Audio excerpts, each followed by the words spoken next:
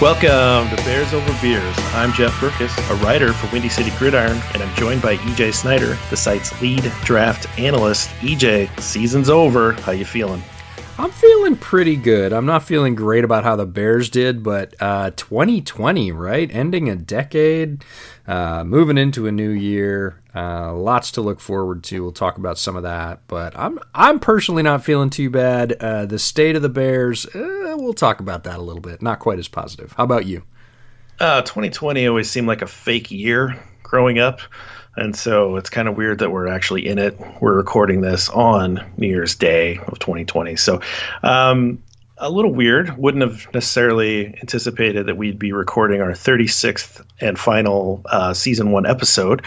But here we are. And so pretty cool that we have managed to put out that many episodes, and excited to finish the first year and take a little break and then come back for more for year 2. And I think you have a little something to say about that at some point, but let's start with beers. What did you bring for the final podcast of season 1? Yeah, I didn't think about it being the final, but I got it a couple of weeks ago, and it is from Widmer Brothers Brewing, out of Portland, and it is their Brrr, B-R-R-R, Hoppy Red Northwest Ale. So I'm always good for a red ale. I have not had this one, so it'll be a brand new beer. I've had lots of things from Widmer Brothers, like most of their stuff, but I've not had this offering, so I'm excited about it. It's got a nice piece of snowflake art on the can and some snow on top of the letters, so it felt very wintry. I didn't think about it being any kind of final, but what do you have? So I have a beer from Bell's, which I've brought on before, I believe. And this is a special beer that they're brewing. It's a series. This one's called To a Locomotive in Winter, which is from The Leaves of Grass, which is a Walt Whitman book of poetry. And I assume there's just a huge crossover of poetry fanatics and Bears fans. And so I figured this would be a very obvious one for our listeners to really appreciate. Little sarcasm coming out of my voice. And so many people jumping up and down at home right now going, oh my God, He actually did it. He's got the Walt Whitman beard. So I love smoked porters, and that's what this is. They're doing a series of 7 beers celebrating that book of poetry, I guess. I didn't know about it. This is the 4th installment.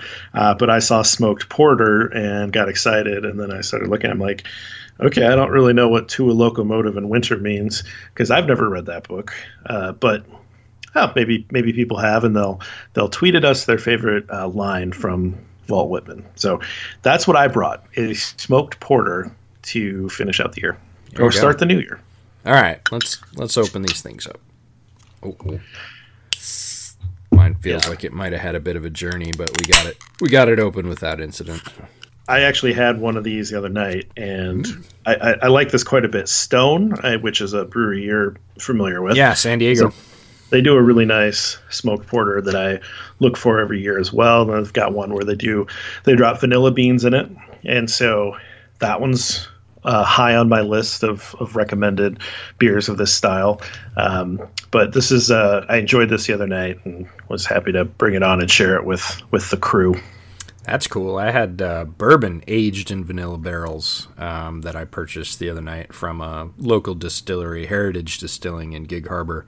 They have a double barrel series of bourbons aged in different kinds of barrels, and this one's aged in vanilla barrels, and it's interesting.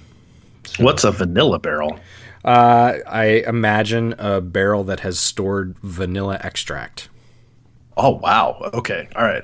I was thinking you actually just like misspoke, and because they'll put like vanilla beans into like a bourbon barrel with beer and do it that way. Yeah. So, okay. Yeah, no, the vanilla is, you'll have to come out. I'll pour you a glass. No. I do have something to send you, though. I might spoil your Christmas present at the end of the podcast. We'll see how excited I get about that. But I do have something for you for Christmas. So. All right. Well, that's exciting. All right. So let's jump into this game. I don't want to talk like a ton about the actual game because the game was kind of sad in that it was Bears starters against a lot of Vikings backups, and the Bears won the game, which, hey, a win is a win is a win. And I've already seen exactly what we predicted, which was people, shooting out the records of Nagy against the division, Nagy against the Vikings, because at the end of the day, it doesn't matter. There is no asterisk. And so a win is a win, and that's great. We love those. But it wasn't a pretty win. The Bears kicked a lot of Eddie Pinheiro field goals, including one basically with no time remaining to end that game. They were able to hold the Vikings offense to 4 Dan Bailey field goals, otherwise avoiding a pretty potentially embarrassing loss. David Montgomery, he was able to get it going and scored a touchdown. We'll get into him a little bit later. But any big thoughts that you had, big picture thoughts on the Bears-Vikings game before we get into a couple just bullet points? It's a tough game to watch. I enjoy watching depth on NFL teams, but usually in the preseason, not the regular season. Right. And the Bears didn't play depth for the most part. They didn't bring a lot of guys up off the practice squad or sign them off other practice squads to their active roster, which we had theorized they might do. They went pretty straight line, played most of their starters, didn't really sit or protect anyone from injury. A couple of guys that were already injured went to IR, but it was really Bears starters against Vikings backups. And you would have hoped the result would have been much more lopsided, but the Bears seemed to slip back to a lot of early to mid-season patterns that were not very positive. The defense gave up a few long runs, especially early. That was something that was one of their calling cards. They would hold an offense and then let one long play go either in the beginning of the game or right before half. They did that 2 or 3 games in a row at the beginning of the season. They did it again here. And on the fired up side, the safety was fun. Totally meaningless game, but I jumped up and down on the bar and, got super excited that Quitt fired through the line and nailed the running back and got a safety. That was fun. Kwiatkowski and Kevin Pierre-Louis played inspired ball for the most part, only a few lapses. Some of those long interior runs being some of them, didn't have great gap contain on a few of them. But the offense struggled hopelessly again. It was field goal after field goal. They never looked like they were in control, and that's disappointing against division rivals, largely backup team. Yeah. Now, when the Bears record a safety, or maybe just when you're watching a game and there's a safety, do you do the safety dance, which means, putting your hands above your head like the official would, or like the defensive players are all doing to indicate safety and jump around or do anything fun like that? I did not do that. I was watching this at a bar because I do not have NFL Sunday ticket. All the more reason. And they do. Not needless to say, just to set the scene, it was Jeremy, my loyal fellow Bears fan, at a table there. He was the only guy in the bar when I walked in that wasn't sitting right at the bar. He was sitting at the tables in the bar. But since the two of us were there and nobody else was there, we had them put the Bears on the big screen, which is really kind of funny, considering It's a completely worthless game to the Vikings and out in the Pacific Northwest. Not very many people, but we're like, hey, we're 2 people here, and they had no problem doing it because we're somewhat regulars this season, and we got to watch the Bears game on the big screen, which was fun. But a few more people had filtered in by the time the safety went off, and I think I pumped my fist in the air a little bit and probably yelled, "That's a safety." But I did not put my hands above my head and make myself look like a conehead in the bar.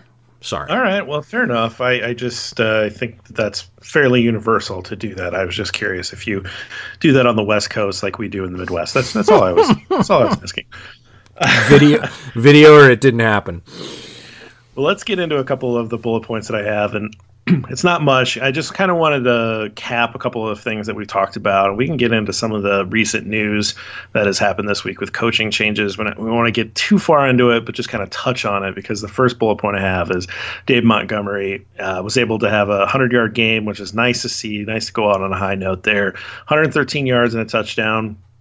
Put his season totals up to 889 yards rushing and 6 touchdowns, a fairly low yards per carry average at 3.7. And so I would say that his rookie year ends in somewhat of, a high note for the game, but like overall, when you look back, a little bit of a disappointment from what our expectations were coming into this season. But he ran hard. You like the way that he fights. You like the way that he's able to keep churning. That touchdown was a lot of fun. That it just seems like the type of guy that is going to be a lot of fun to cheer for. And the Bears coaching staff has been mixed up a bit. Out are a couple of position coaches and offensive coordinator, and some new guys are getting hired in with the intent of running the running game. And so hopefully we'll see a little bit more focus on the run game in the offseason. And obviously Montgomery is going to be the centerpiece of that. Any thoughts on David Montgomery's rookie season? The totals, if you're just looking at stats, as you said, are a lot lower than we expected. He's a very talented guy. He didn't get a lot of help. The Bears struggled mightily with the run game this year, with scheme, with calls, when and where they came in, or whether or not they came in, and the execution. We saw a lot of lapses. We saw a switch in the middle of the year, moving positions on the interior offensive line, and we didn't see a lot of big holes. It was one of the things that I noticed. One of the benefits of going to a bar and watching the game is all the other games are on, and when there's commercials, of which there are many, or breaks in the Bears game, you can kind of scan the other screens and see what's going on. And I was always sort of put back by how many large holes showed up in replays of other teams' run games, and how rarely you saw that in a Bears game. So it wasn't that Montgomery was picking the wrong hole or pussyfooting around behind the line and couldn't hit the hole when it was there. It was that there were very few holes, and he still, like you said, ran very hard, and he was well-rounded. He pass blocked very well for a rookie. That got him on the field. He caught the ball quite fluidly in the few times that they really put him out on more complex routes.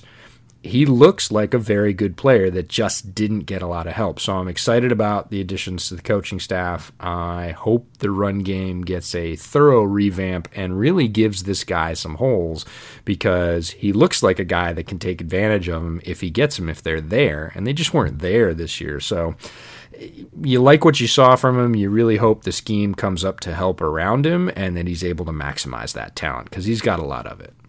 I think if you're looking for, I'm always looking for silver lining. Seems like that was what we were trying to do this year. But for those of you out there that play fantasy football, his rookie year numbers are going to push him down on draft boards next year. But I think everything is set up for him to be a bell cow in this offense. And if you're betting that the Bears offense can, improve from this year to next year, he's going to be a big beneficiary. So, you might be able to get Dave Montgomery for a song in fantasy drafts. So that's something to think about.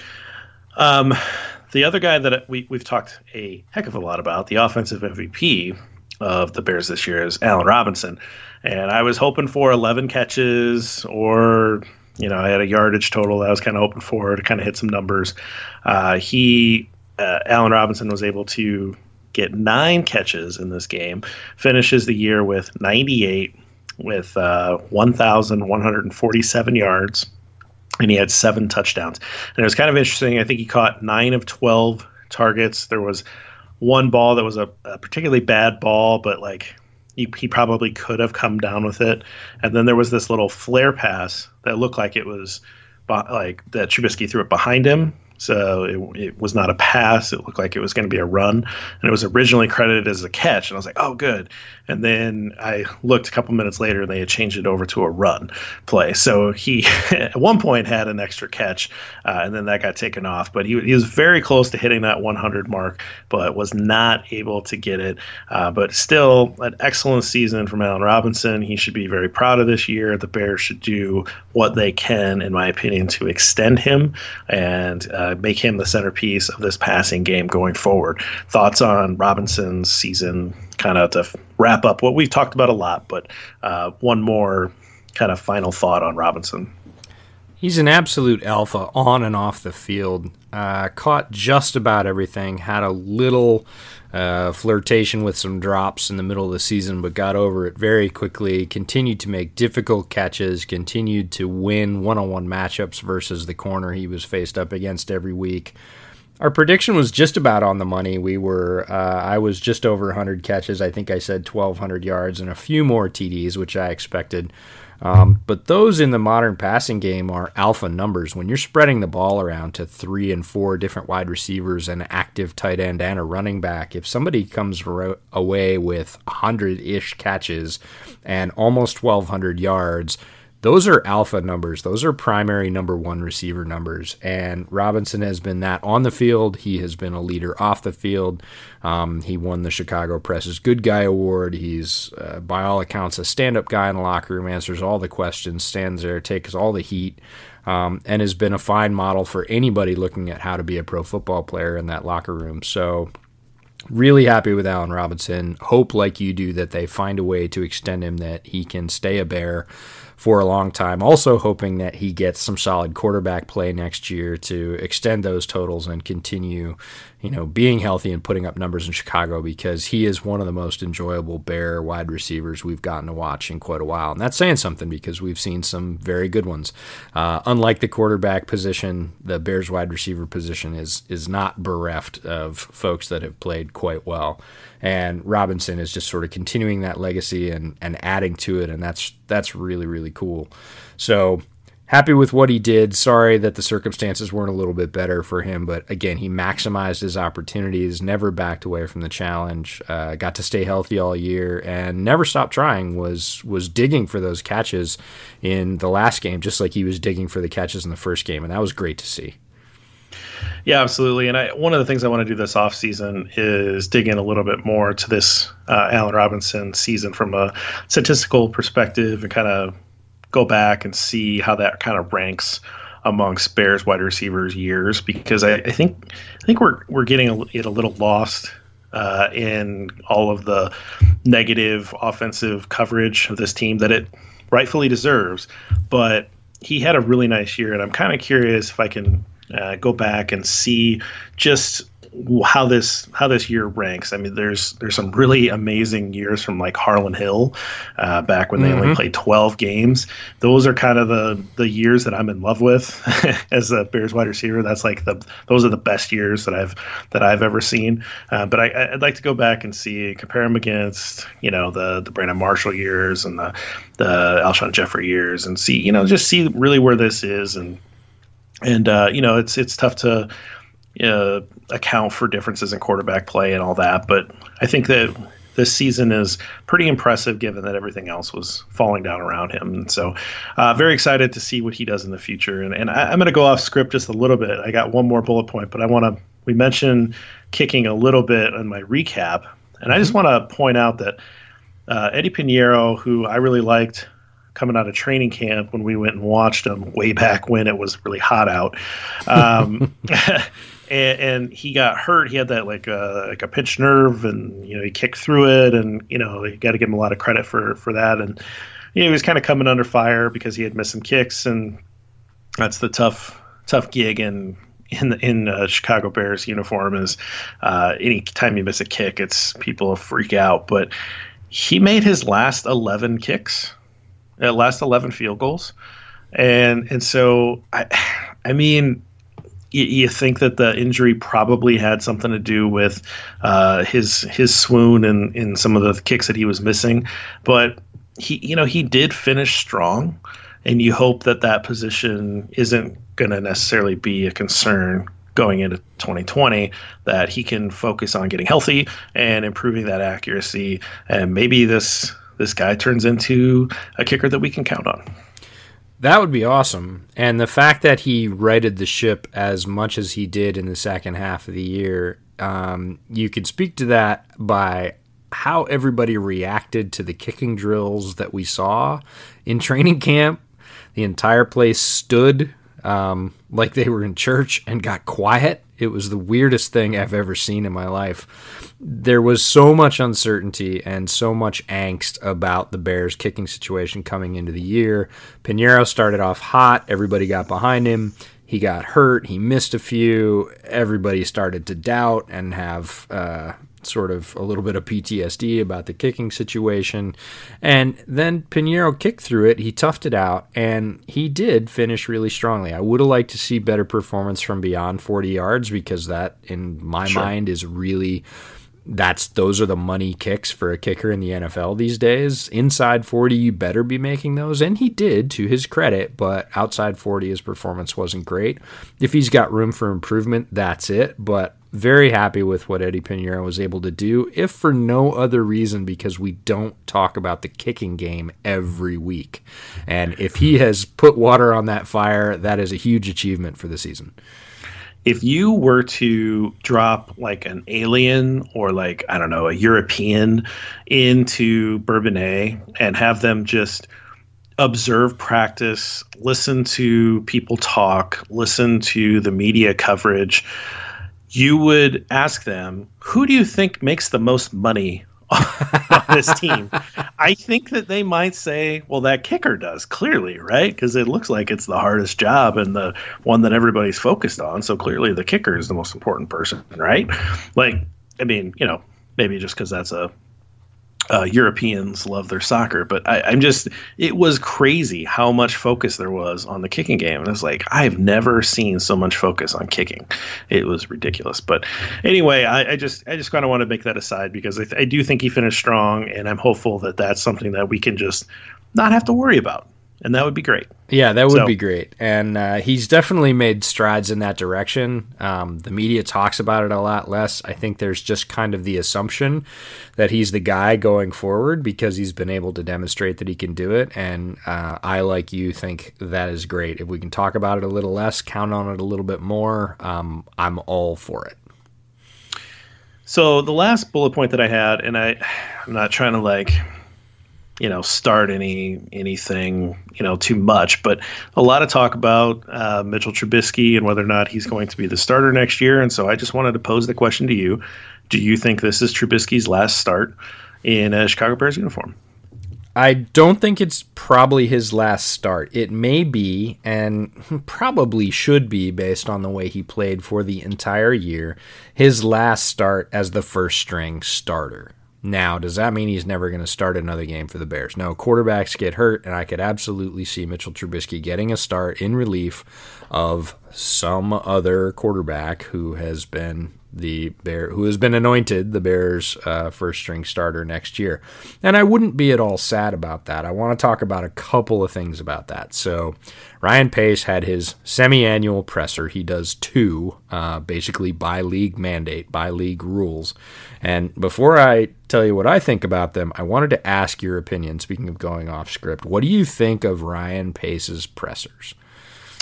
So I I made one post about this on Twitter because my entire feed was completely flooded with some people that we write with and a lot of other Bears fans that pop up in my feed, or Bears people that are covering the Bears. And they were taking this with complete frustration and taking everything that he said at face value. And I'm like, guys, this is not a group of people that you take their word on. You look at their actions. You do not listen to what they say.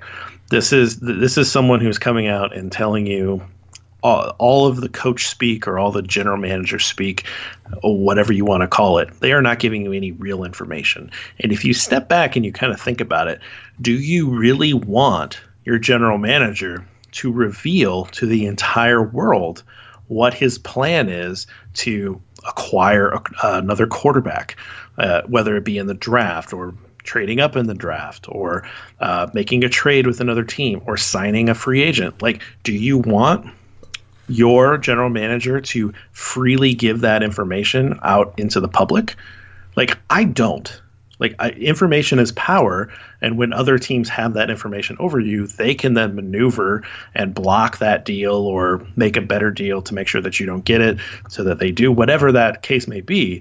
Information in this industry is very powerful. So protect that information and your intentions until you absolutely make it known.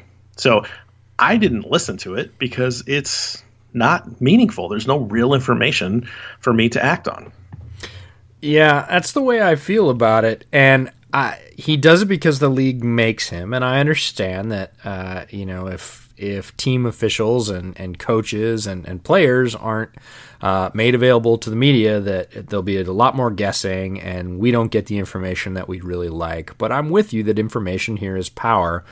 And I wish one of two things, because Ryan Pace's pressers are absolute garbage. We can call them coach speak. We can call them GM speak. We can call them fallacy, because that's what they are. They're lies, right? He came out and said Mike Glennon is our starter with every intention that he was going to draft Trubisky, and he's doing the same thing now no matter what. No matter what his intention is, he's not sharing it. So I would rather have him do one of two things. Come up to the podium and pull a Marshawn Lynch. I'm just here so I don't get fined. Right? Which is true. I have to sit here and talk to you guys, but you know that I'm going to look right at you and lie to you. So wouldn't you just rather have me sit up here and say, nope, not going to answer that? Right? And just not give that information away, because that's exactly what he's doing. He's telling people kind of what they want to hear, but he's not going to hold himself to that at all, or just not do it. Right? Take the fine or whatever it is and say, guys, there's no way I'm going to divulge the kind of information you want to hear. So instead of trying to read the tea leaves or reading between the lines or saying, I think he's lying, we're just not going to pull the whole charade, right? It's a useless exercise. So A, don't get fired up about what Ryan Pace says in a press conference in December. It's not what's going to happen. And B, I wish they didn't have to make him do the song and dance, because look, he's smooth. He's really good at it. A lot of people take him at face value because they don't know the game, and the game is the game between Ryan Pace and the press and the league, and it is just a useless exercise. So I'm going to say something that's going to fire people up about Trubisky, enough about Ryan Pace and his pressers, because I think he does a great job as GM. I just wish he didn't have to sit there and bald-faced lie to the press. Right. I think Trubisky is an ideal backup. I think Trubisky is exactly what everybody wanted Chase Daniel to be this year. And that's not going to be a popular take, because he was drafted second, moved up for him, paying him contract. He's a young guy, potential, blah, blah, blah, blah, blah. I get it. The reality from what we've seen from Mitchell Trubisky is he is a guy that works really hard. He's earnest. The guys follow him regardless. Even when he's not playing that well, they kept playing. He has the ability to improvise when things break down, make some yards with his legs. He's athletic. He does have an arm. He can come up with some big late throws. He tends to in a 2-minute or compressed offense, more so than he does in a base offense. Mitchell Trubisky is a guy you can bring in for a couple of starts and have an average chance of winning, which is more than you can say with a guy like Chase Daniel. And I don't think it's going to happen. Let's be clear about that. Because of his draft status, because of his potential, some other team, if he leaves the Chicago Bears or gets traded away, is going to take a chance on Mitchell Trubisky and try and turn him into something, probably as a starter. I get that. That's okay. But if Mitchell Trubisky was smart, wanted to learn the game, hold a clipboard, make a fair amount of money, and have some reasonable expectations about his play, he might stay with the Bears as the number 2 and say, hey, I can come in and do this team some good if the starter gets hurt, and I can lead these guys to a couple of victories and then hand the ball back to the starter, grab my clipboard, and do the backup quarterback thing. I think that's his ideal role for right now. Might he have a late career resurgence? We've talked about this, like a late bloomer like Alex Smith or something, when the game slows down for him. And Ryan Tannehill had a great blossom this year in Nashville when he got there for the Titans. Could Trub's arc mirror that? Yeah, it could, but for the next 2 or 3 years, I think he's ideally suited to be a backup. Now, whether he accepts that or whether other teams sort of see that objectively and plug him into that role, I don't really think that's going to happen, but I think that's his ideal spot for right now. So, last start in a Bears uniform, I doubt it. Last start as the clear first-string starter, I think it probably should be. Yeah, I see what you're saying. I think that it makes sense to keep him on the roster. There's not like there's a trade value, and he's probably your best option as the second quarterback, assuming that he would lose a battle to a veteran, what have you. There's no real need to cut him, anything like that. It's not like he's a bad influence on the locker room. I don't know that he would necessarily prevent anything bad from happening. So I could see it happening for 2020. I do not see it happening beyond that. I think it is going to be some other team that's going to do that. But, this league is full of second chances for guys that are drafted highly at the quarterback position because all teams are desperate to find that. Blake Bortles got a backup job to Jared Goff with, the offensive genius Sean McVay. And so it happens. Like he'll have employment if he wants it. Yeah, there's one question. Like, how excited were you to get back to Mitchell Trubisky after a couple of Chase Daniel starts this year? 100%, absolutely, because it's very clear that Mitchell Trubisky is way above what Chase Daniel. There's at least potential for big plays there. There's potential for victory right there. With Chase Daniel, there's almost none. So what if Trubs was the first place you went instead of the second place you went? He's light years better than Tyler Bray. Don't even bring that to me, listeners. I'm not in the mood. If Trubisky was your first guy off the bench after your more competent or consistent starter got hurt, that would not be a bad thing.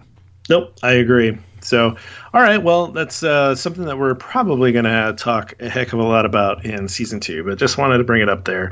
And I want to shift over to settling up our preseason bets that we made for season-long bets when we had Sam Householder on. And so we're going to roll through this. It's going to be a little painful for me, but, I gotta pay up. So, spoiler alert, I did not win this. Let's start with Sam. Okay, so Sam's bets, and I'm gonna talk a little bit about one of Sam's bets after I run through this. So these are the bets that Sam won. So just a quick review. We went through and drafted a number of different bets. Everybody had to make one Super Bowl bet, 3 divisional winners, 3 overs of wins, and 3 unders of wins, and the idea was that if you drafted one of those bets, the other 2 people couldn't take that same bet. So we didn't have any repeats. You could take the other side of it. There was, I think, only one, and that was, EJ, that was you that took the Bills over and Sam took the Bills under. But I think everything else was only taken once. And so let me run through this. We'll start with Sam since he was the guest. So Sam's wins. He picked the Texans to win the division. He picked the Saints to win the division. He took Chiefs over 10.5 wins. He took the Dolphins over 4.5 wins. And he took the Lions under 7 wins. So he won all of those bets. He did not win the Seahawks winning the NFC West or the Eagles going over 10.5 wins, which kind of seems laughable to think at that point. It was not a bad bet back then, but given their season, it's just like, wow, they were at 10.5. The Raiders under 6, they did not. They were over that. The Bills under 7.5. Obviously, we already mentioned that. And then Sam took the Bears to the Super Bowl, which, spoiler alert, that is not happening. And so when you add all of that up, the big win for Sam was the Texans winning the division. We did this before Andrew Luck retired. And so that got him a real nice return. The Saints winning the division is not much of a return. It's kind of low odds.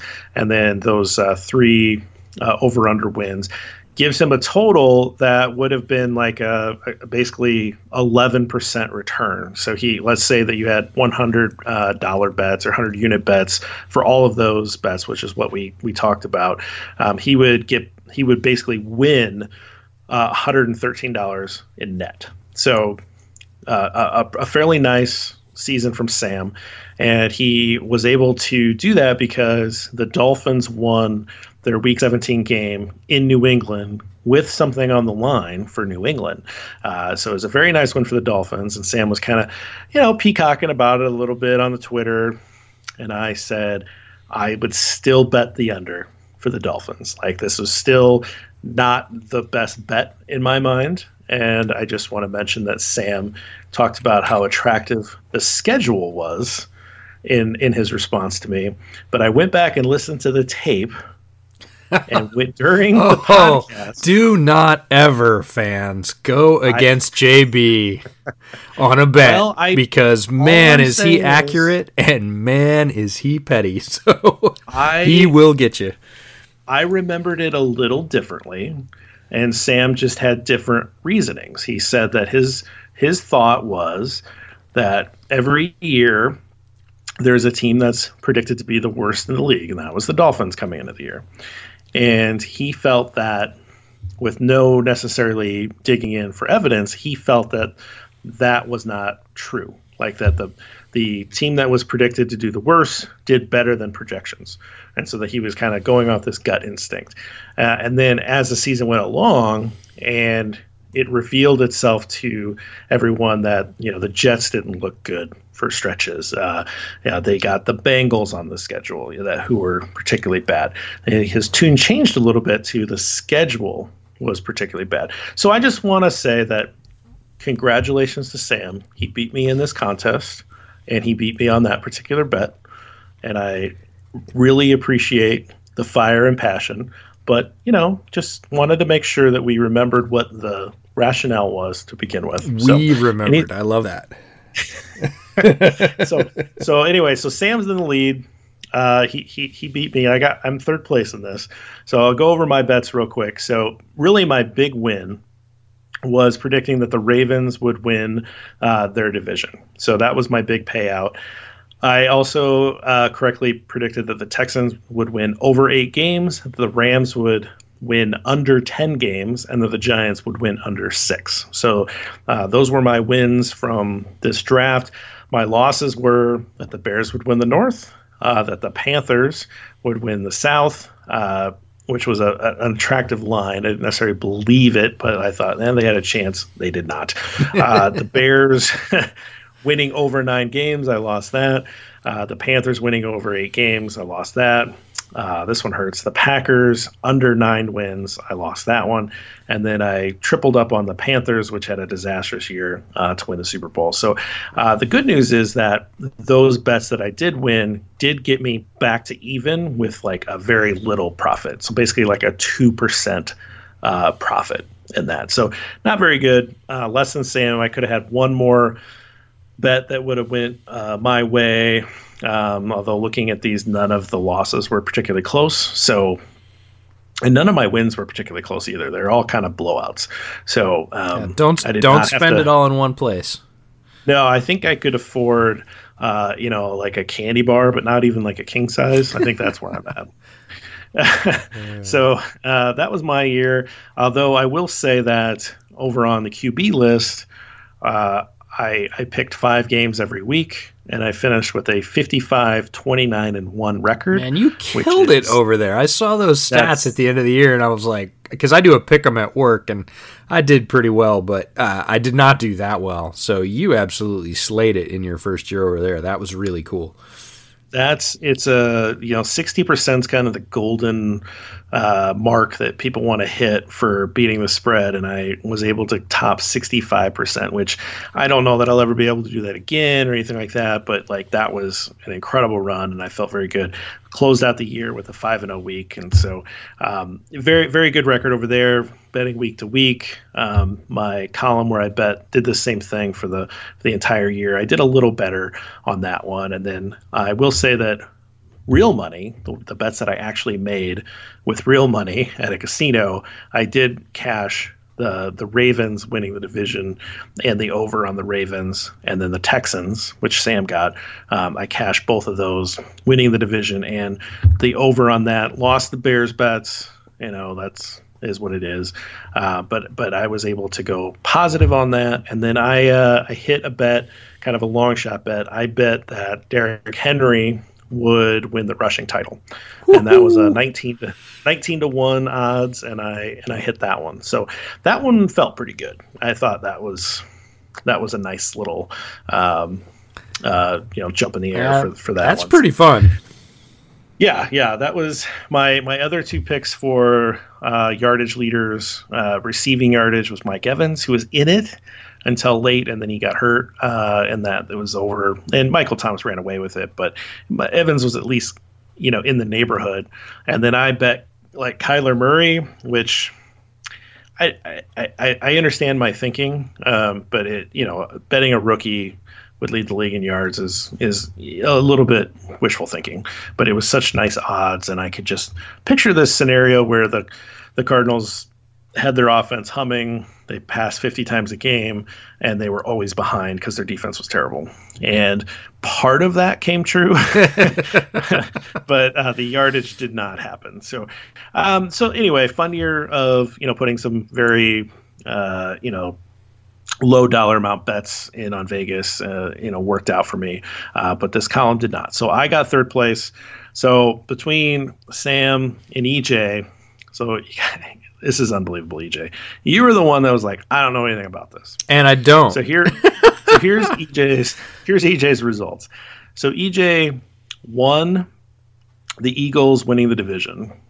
Skin of your nose there.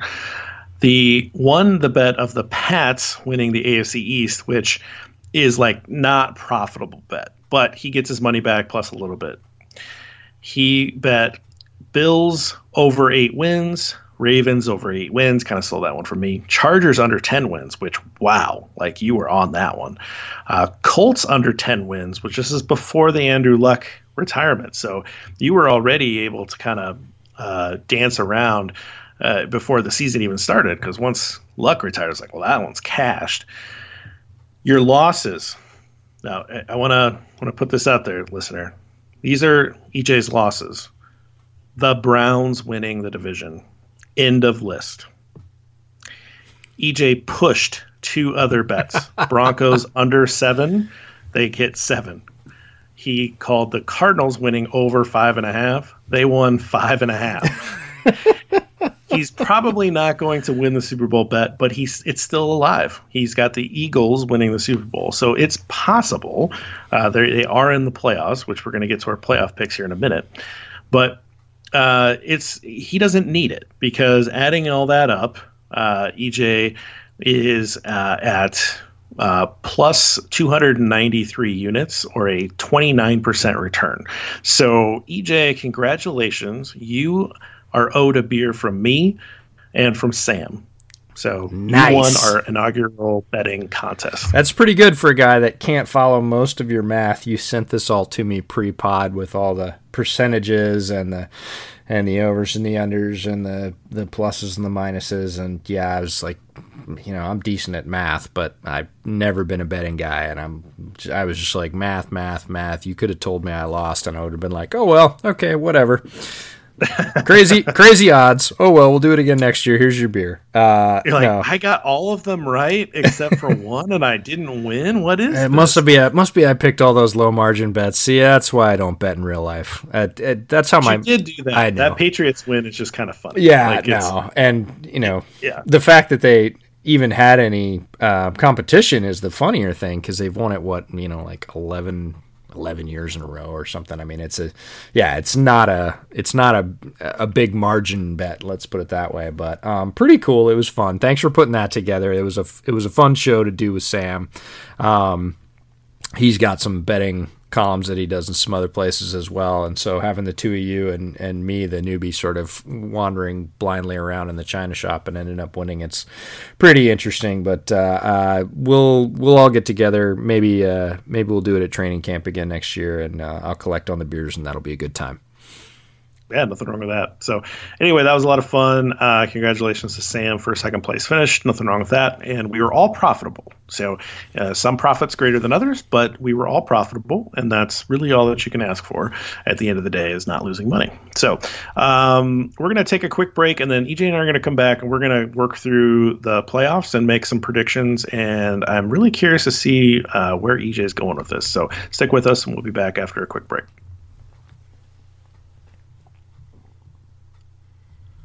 All right, AJ, so we have not talked about your picks for this. I know where I'm going, but I'm really curious to see how you're seeing the playoff bracket right now.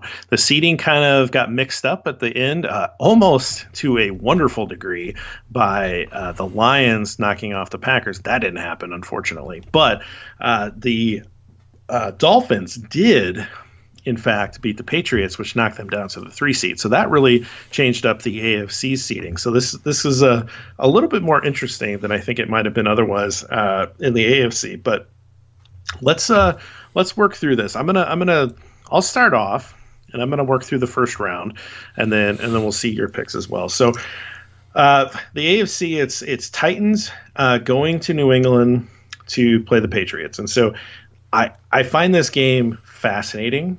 This is, I think the spread's 5.5 points to the Patriots, and I found myself immediately picking the Titans to cover that spread, and then I get thinking about it more, and this Titans team is the worst draw for the Patriots in the first round, and we know they can beat the Bills.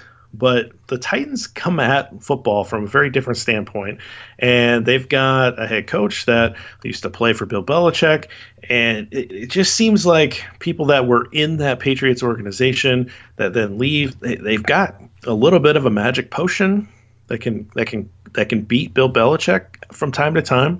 And watching Patriots games the last 4-6 weeks of the year, I'm just not very impressed. And I'm going to have some fun with this. I'm going to take the Titans to go into Foxborough and upset the Patriots outright. So I'm starting off there. The Texans host the game against the Bills. I know you're big into the Bills. You've got some family that are Bills fans. I think the Texans are good enough to take care of this really good Bills defense. And they're going to have Will Fuller back, Deshaun Watson with Will Fuller and his full complement of wide receivers. DeAndre Hopkins is kind of on a different level, and I just think that they're good enough for me to hold serve at home. So I'm going to take the Texans against the Bills. And then over in the NFC, I'm not going to spend much time on this one. I think the Vikings are going to get slaughtered against against New Orleans. New Orleans is playing just incredible football right now. Vikings are struggling somewhat. The big stage with Kirk Cousins, all that kind of stuff. But I don't think they're playing the same level of football right now. I've got the Saints in this one easy. The spread on that one's 8 points, and I wouldn't be surprised if the Saints are able to make it 2 scores like that indicates. And then the Seahawks and Eagles, this is fascinating because the Seahawks don't play a normal game. And the Eagles are kind of this fighting crew that they're 9-7 in a terrible division. They had a terrible year. They probably shouldn't be there, but they are because, they have to send somebody from that division to the playoffs. They host it. It's a tough place to play. The Seahawks don't necessarily travel well in the playoffs. All this stuff kind of goes around. I can't pick against Russell Wilson right now. And so for me, I'm going to take the Seahawks to go in and take care of business against the Eagles. So those are my first 4 picks. What do you got? That's fun. I like that. I'll go the same order. Patriots, Titans, or Titans, Patriots, Patriots at home. And there is no way I am betting against Tom Brady at home in playoffs with things on the line in the first round. It's just not happening. Like, if Brady was hurt, this would be a different game. They are currently, have him in the bowels of Foxborough, and they are installing those lasers in his eyes, and he is gonna mash the Titans. It might be a close game score-wise, but Tom Brady is not losing this game, period. I think the Patriots win. You're right, Vrabel and the Smash Mouth, Derrick Henry Titans is not a great matchup for the Patriots, but there's no way I'm putting money against Tom Brady at home in the first round. He is. Did you see how angry he was about having to play the wild card round? Yeah, he was super pissed, and I think he's got enough in the tank to take care of the Titans. Later in the playoffs, they may falter, but not in the first round. Bills, Texans, I think the Texans are the better team than the Bills, but I'm going to go Bills not because of my family affiliation. I think Sean McDermott has kind of what you were talking about Mike Vrabel having against Belichick. It's not that he's coached against Bill O'Brien or anything like that. He has this Bills team believing that they can beat people. And they do have a big strike offense. They have the ability to get decent plays in yardage on the ground, but Josh Allen can throw the ball 60 yards on a line, and if he gets a guy open, he can get him off the back foot. And if that's John Brown for one score, could be the difference. I think the Texans better team. I'm going to say the Bills stun and upset the Texans in the first round. Saints-Vikings, I'm on the exact same page as you. Saints at home beat the Vikings. Pretty much end of story. Seahawks Eagles, really interesting game. Eagles have been struggling. They're in a trash fire division. The Seahawks are limping a little bit. They have a lot of people injured. They've made some questionable sort of coaching execution decisions. Sound familiar, Bears fans? In the last couple of weeks, they don't come in as a juggernaut. Again, playing in Philly, a tough place to play on the road, but I'm with you that I think Russell Wilson wills them to a win. Not a pretty one, not a blowout by any stretch. I think it's going to be a very close and, unfortunately for all my Seahawks fan friends, a nail-biting one, which is pretty typical for the Hawks. They're kind of the cardiac kids, but I think they advance on sort of a last-second field goal type of thing. So Seahawks, Saints, Bills, and Patriots coming out of the first round. All right, so our AFC is very different. So your seeds are a little different, or obviously different in the second round. But I'll go into my second round here. So for me, it's the Titans traveling to Baltimore to play the Ravens. I like this matchup a lot. I think this is really interesting, and I think it could be a really fun game just because the Titans are kind of a fun stylistic match for the Ravens. But I got the Ravens. Like, I've been on the Ravens since the beginning of the year. I picked John Harbaugh to be the coach of the year. I picked Lamar Jackson to be offensive player of the year. I'm not going to go against that now. Number one seed, they're playing as well as anybody.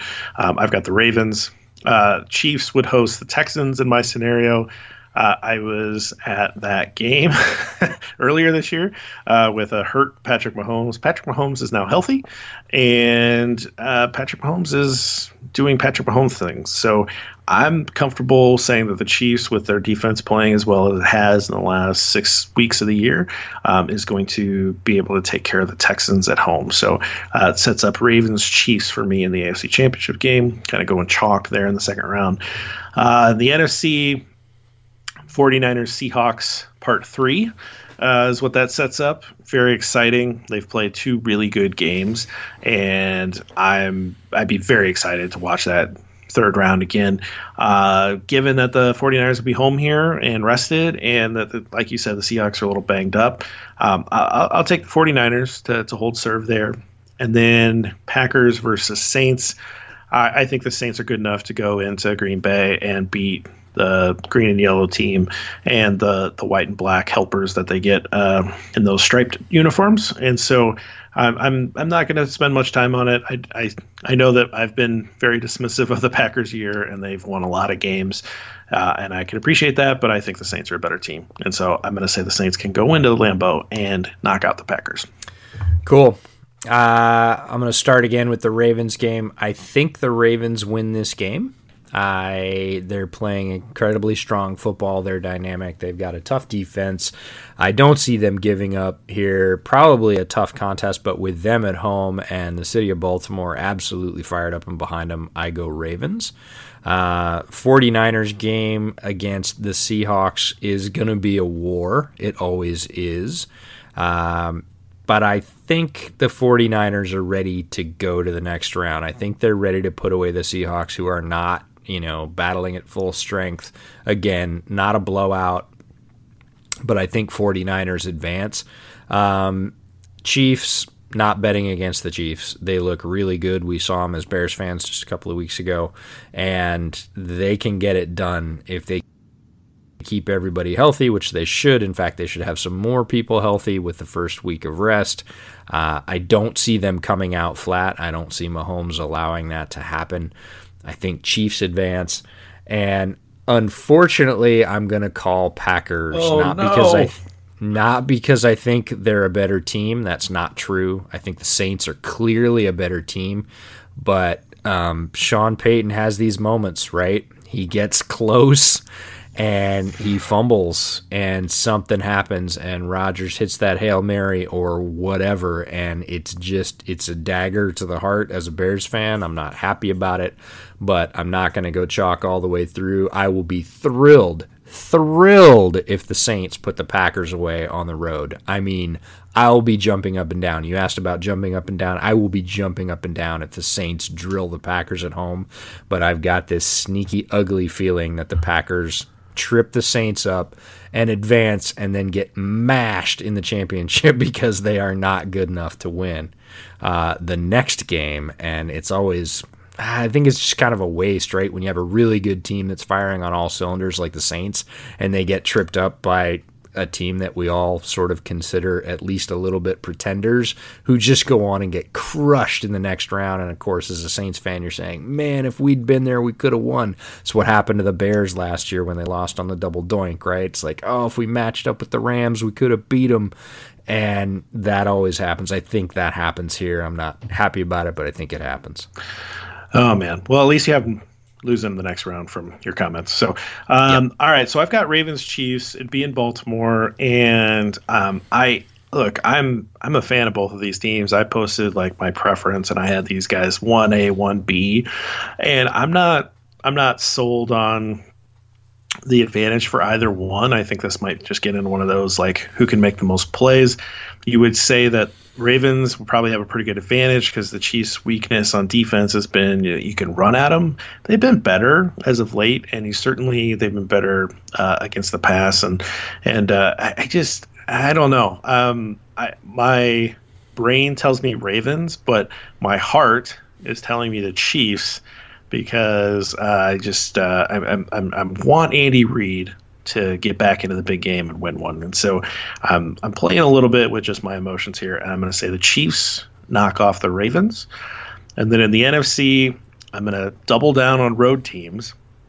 And I'm going to say the Saints can get the better of the 49ers on the road, despite the fact that the 49ers beat the Saints in the Dome during the regular season, because I just feel like like you said, they keep stubbing their toes in these games, or the refs don't make a call, and football history has changed. And I just think the Saints are due some good karma. So this is my anti-scientific explanation here, and I like the Saints to pull off an upset in San Francisco and be able to get back to the Super Bowl 10 years after their last one. And so I've got a Chiefs-Saints Super Bowl. What about you? Cool. Well, Chiefs-Ravens is really my Super Bowl. That's the game I want to see. Two teams really sort of firing right at the top of their games, going at each other, strength for strength, fairly healthy with stars or, current stars and future stars, hopefully to be for a long time, of Lamar Jackson and Patrick Mahomes. I think they have a terrific game, great battle. I think the Chiefs come out on top. I think Andy Reid has been there, done that. Harbaugh has as well, but I'm not sure Harbaugh's team has as much as Andy Reid's Chiefs team has. And I think the Chiefs get the better of the Ravens, so they advance to the Super Bowl. Then we've got the 49ers-Packers matchup. I've had a couple of those in the past as well. I do not see the Packers getting by the 49ers, so that sets up a 49ers-Chiefs Super Bowl for me. So if I get Chiefs-Saints, I'm just going to be excited for the game. I don't think I can necessarily pick sides. I like both teams. I've been to both of those stadiums within the last 2 years. I've watched 2 Saints games live, 2 Chiefs games live. Good fans, good atmosphere, and they both are really aching for a Super Bowl win here. Obviously, the Chiefs have waited much longer since their last triumph, and that's where I'm leaning. So I'm gonna just go ahead and take the Chiefs over the Saints in a bit of a shootout. Yeah, to be honest, I have no idea who to pick between Chiefs and 49ers. They're very different teams. Their strengths lie in very different places. Chiefs, a super dynamic, quick strike offense with some real speedsters at the wide receiver position. 49ers don't have as much of that. A lot more complexity and creativity on offense thanks to Shanahan. Neither one of their defenses are great, but I like the 49ers defense a little bit more. Not so sure it matches up really well against the Chiefs, but not many teams do. It's a real push for me. I would love to see the Chiefs win it. So I'll say Mahomes gets his first Super Bowl on some of those incredible plays that we've seen him make all year. I think the 49ers might be the better team overall, but they're not as dynamic as Mahomes when he is really lighting it up. And I'm just going to say he catches fire in the Super Bowl and rolls and wins it. Well, there you have it. Both of us took the Chiefs. I did not see that coming. But all right, good stuff. Well, let's circle that. So that's all we have. Let's talk about the beers and talk about a couple of other plans for season 2. But I'll start off. If you've never had a smoked porter, it's kind of a different beer experience, and I would recommend everybody try it. It's not particularly like super heavy or anything like that. It's not like a super dark stout. Porters are a little lighter. This is 6% alcohol by volume, so it's not that heavy in alcohol either. But as smoked malts give it a very different drinking experience, and I really like it. If you like bourbon or scotch at all, this should be up your alley as well. So take it doesn't necessarily have to be Bell's. This one's was quite good, but if you see anything on the shelf that's a smoked porter, pick it up and try it. It's a good beer style. What about you? Cool. I'm a fan of the Burr Hoppy Red Northwest Red Ale from Widmer Brothers Brewing. A little bit surprised. Just looked at the alcohol. It's 7.2 by volume. Certainly doesn't feel quite that strong. And it's really well balanced. Usually reds, for lack of a better term, pick a side. They're either a little bit more on the hoppy, bitter, sort of tangy side, or they're lean more towards that malt and caramel sugary side. This one's got a really nice balance. It's got enough of the bite to it that it's not all sugary, but it does have a bit of a sweeter finish. It definitely doesn't finish with a hoppy sort of high IBU tang to it. Really nice balance. Love it. Enjoyed it. Kind of sorry I only bought one, but maybe I'll go get some more. Nice. All right, so you want to talk about off-season plans? Yeah, so the podcast is going to take a break for a little bit, and boy, do we deserve it. Yes, we do. We've had a lot of fun doing these. Jeff and I have both really enjoyed them. All the interaction with fans has been tremendous. The listenership has been great. We had no idea what to expect, and all you guys and gals out there have been fantastic in supporting us this year. We hope you come back for next season. We're going to have some more fun for you. We're going to take at least a few weeks off. I'm going to dive into draft prep, and to that extent, I have a fairly large announcement. A couple of years ago, ran up the poll with our fearless editor-in-charge, Lester A. Wiltfong Jr., hey, maybe I could go to the Senior Bowl, and we tried, and the Senior Bowl didn't even respond. They had a different director at the time, and if you didn't work for a major media outlet, they were not interested. If you didn't write for a big paper or a huge website, they had no interest in quote-unquote new media, or very little interest in new media. It was very hard to get a credential in those days, and it is a press-only event, the Senior Bowl, for at least the practices, not the game. You can buy a game ticket, but you can't go to practice unless you are a credentialed media member. Well, things have changed. Jim Nagy's taken over. He is a former scout, used to scout for the Seahawks, is much more progressive in his opinion about new and emerging media, and we actually got a ping from their director of communications who said, hey, apply and, we'll consider it. And so Lester sent that to me about 3 weeks ago. I was pretty excited. We submitted it. I hadn't heard anything. And day before yesterday, as a matter of fact, I got the email. And as of this recording, I am a credentialed Senior Bowl media member, so I will be heading to Mobile, Alabama for the premier senior all-star game for college-eligible seniors and draft-declared players who are heading to the NFL draft, and I'm pretty darn psyched about it. Absolutely. It's really cool. We're really excited for you, and we will. When is the week of practice? It's the third week of January, starts whatever that week is, 21st, I think, goes through the 24th. The game is that Saturday. I will not be staying for the game. Practice is really the thing here, as the players are coached by NFL coaching staffs, and it's a big deal for smaller school players, too. It's their first real exposure to go against, if you're from James Madison or, Southern Texas Tech. Yeah. It's your first chance to go against the big guys from Ohio State, Texas, Tennessee, Georgia, Florida, and just mix it up in practice and take those reps and see if you can hold up.